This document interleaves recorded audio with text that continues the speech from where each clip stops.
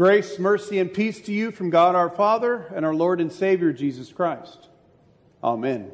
Please be seated. This past weekend, Dolly and I were riding in the car when all of a sudden she breaks out singing a Christmas carol. For a moment I thought to myself, oh no, it's too soon for that. Thanksgiving isn't even here yet. We reached our destination, so I dropped her off at the front door of the store and turned on the radio. I changed the station because the first station had a commercial.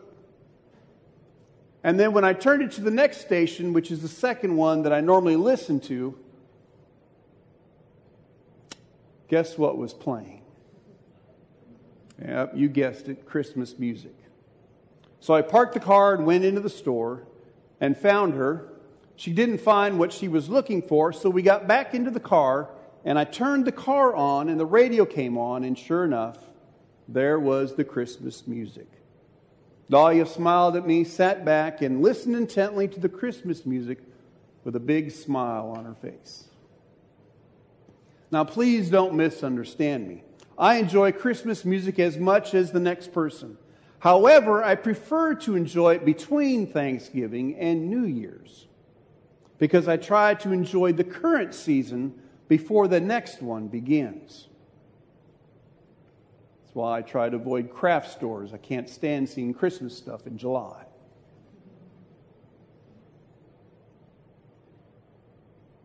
I wanted to change the radio station that was playing that Christmas music, but the smile on my wife's face kept me from doing so.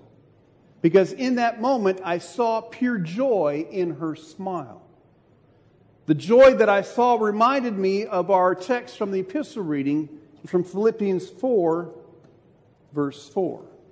Rejoice in the Lord always. I will say it again, rejoice. Rejoice in the Lord always. Even when they play Christmas music early, rejoice. Rejoice in the Lord always, even when the test results from the doctor aren't very good. Rejoice. Rejoice in the Lord always, even when the pressure is mounting at work and the deadline is rapidly approaching. Rejoice. Rejoice in the Lord always, even when your in-laws are coming for Thanksgiving. Rejoice. We are to rejoice in the Lord always. And just as a reminder, don't forget, please remember, there is a difference between joy and happiness. Joy and happiness are both wonderful feelings to experience, but they are quite different. Happiness is merely external, fleeting, and is only achievable here on earth. Joy, on the other hand, is internal, selfless, sacrificial, and has a spiritual connection with God. For example, we can feel happy when we receive something like a gift or achieve something like an award or an honor. These things are external or belong to the surface of our lives. It's not something deeper, but rather more superficial. Joy, on the other hand, is something deeper. It is something that we feel internally in our lives as human beings. For example, we can have or feel great joy when we worship our God the Father. And we can feel great joy when we remember our Lord Jesus Christ, who died on the cross to save us from our sins. Joy has something to do with our inner nature rather than the outer nature of our human character. John chapter 15, verse 11 reminds us of this with these words of Jesus. I have told you this so that my joy may be in you and that your joy may be complete. This is how we rejoice in the Lord always. For we received His joy in our baptism when we received His Holy Spirit. But why are we to rejoice in the Lord always? Why? Well, verse 5 of our epistle reading tells us today. Let your gentleness be evident to all. The Lord is near. So why are we to rejoice in the Lord always? Because the Lord is near. The Lord is near to us. The Lord is near when we open up our Bible and read God's Word. The Lord is near to us when we sit down and read our personal or family devotions. The Lord is near and present with us when we come to His table and receive His very body and blood in the sacrament of the altar. The Lord is near when we gather here in His house. The Bible tells us in Matthew 18, verse 20, "For where 2 or 3 are gathered in my name, there am I with them." We gather here in the Lord's house, calling upon His name as we do at the beginning of each worship service in the invocation, by saying, "In the name of the Father, and of the Son, and of the Holy Spirit." The Lord is near. He is near when we call upon His name in prayer. And one of the best prayers that you can pray in the evening is Luther's evening prayer. "I thank you, my heavenly Father, through Jesus Christ, your dear Son, that you have graciously kept me this day. And I pray that you would forgive me all my sins where I have done wrong, and graciously keep me this night. For into your hands I commend myself, my body and soul and all things. Let your holy angel be with me, that the evil foe may have no power over me." Amen. With this prayer, not only are you being gracious and thankful to God for getting you through another day, but before you go to sleep, you are confessing your sins and receiving His forgiveness. That same forgiveness that is offered right here each week during worship when we confess our sins together. That absolution that we receive from the pastor is as if we are receiving it from Christ Himself. And you, having prayed that prayer, you receive forgiveness for your sins and are able to lie down to sleep and gain some peaceful rest. But do you? Do you have troubles going to sleep at night? And if so, what cares and concerns do you have that are keeping you up at night?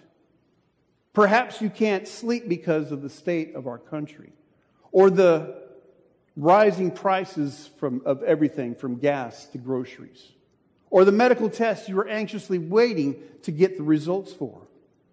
Whatever it is that's troubling you, hear once again these words from St. Paul in verse 6 of our epistle reading.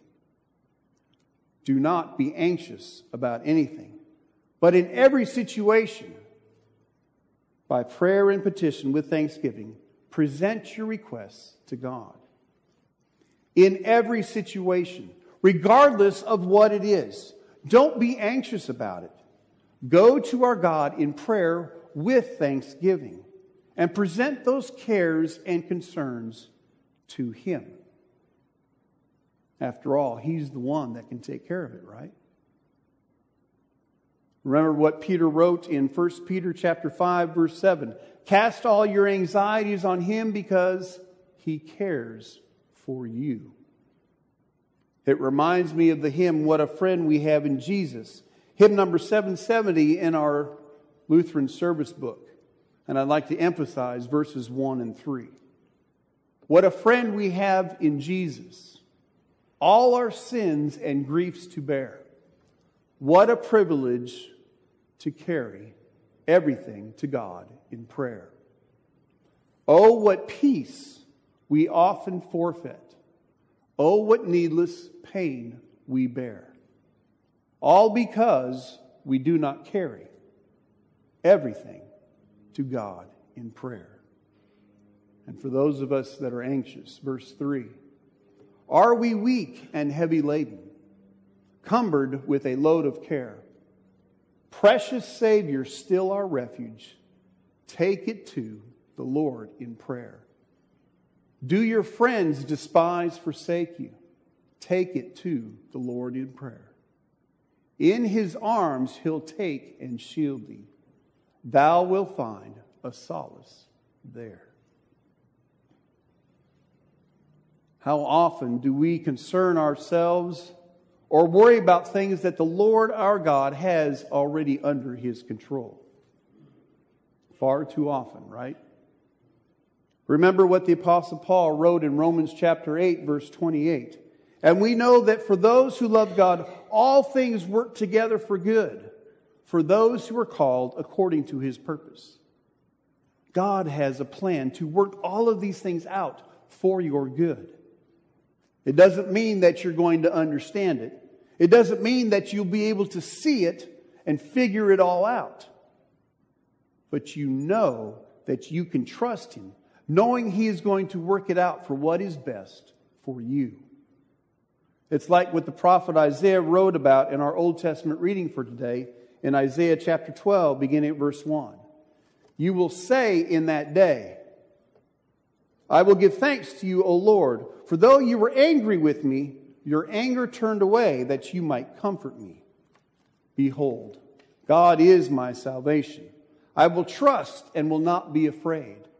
For the Lord God is my strength and my song, and He has become my salvation. With joy you will draw from the water, from the wells of salvation, and you will say in that day, give thanks to the Lord, call upon His name, make known His deeds among the peoples, proclaim that His name is exalted. Sing praises to the Lord, for He has done gloriously. Let this be made known in all the earth. Shout and sing for joy. Our God has done glorious deeds. He continues to richly and daily provide all that we need for this body and life, as Martin Luther wrote in his explanation to the first article. But none of the things that He has done are more glorious than sending His one and only Son, Jesus, to be our Savior. His one and only Son, who redeemed you with His very own precious blood by suffering and dying on the cross, rising again from the dead, ascending into heaven, where He is ruling and reigning on high by His Father's right hand. Jesus paved the way for you who believe in Him to have everlasting life in His presence forevermore. Rejoice in the Lord always. I will say it again. Rejoice. Amen. Now may the peace of God, which passes all human understanding, guard our hearts and minds through faith in Christ Jesus unto life everlasting. Amen.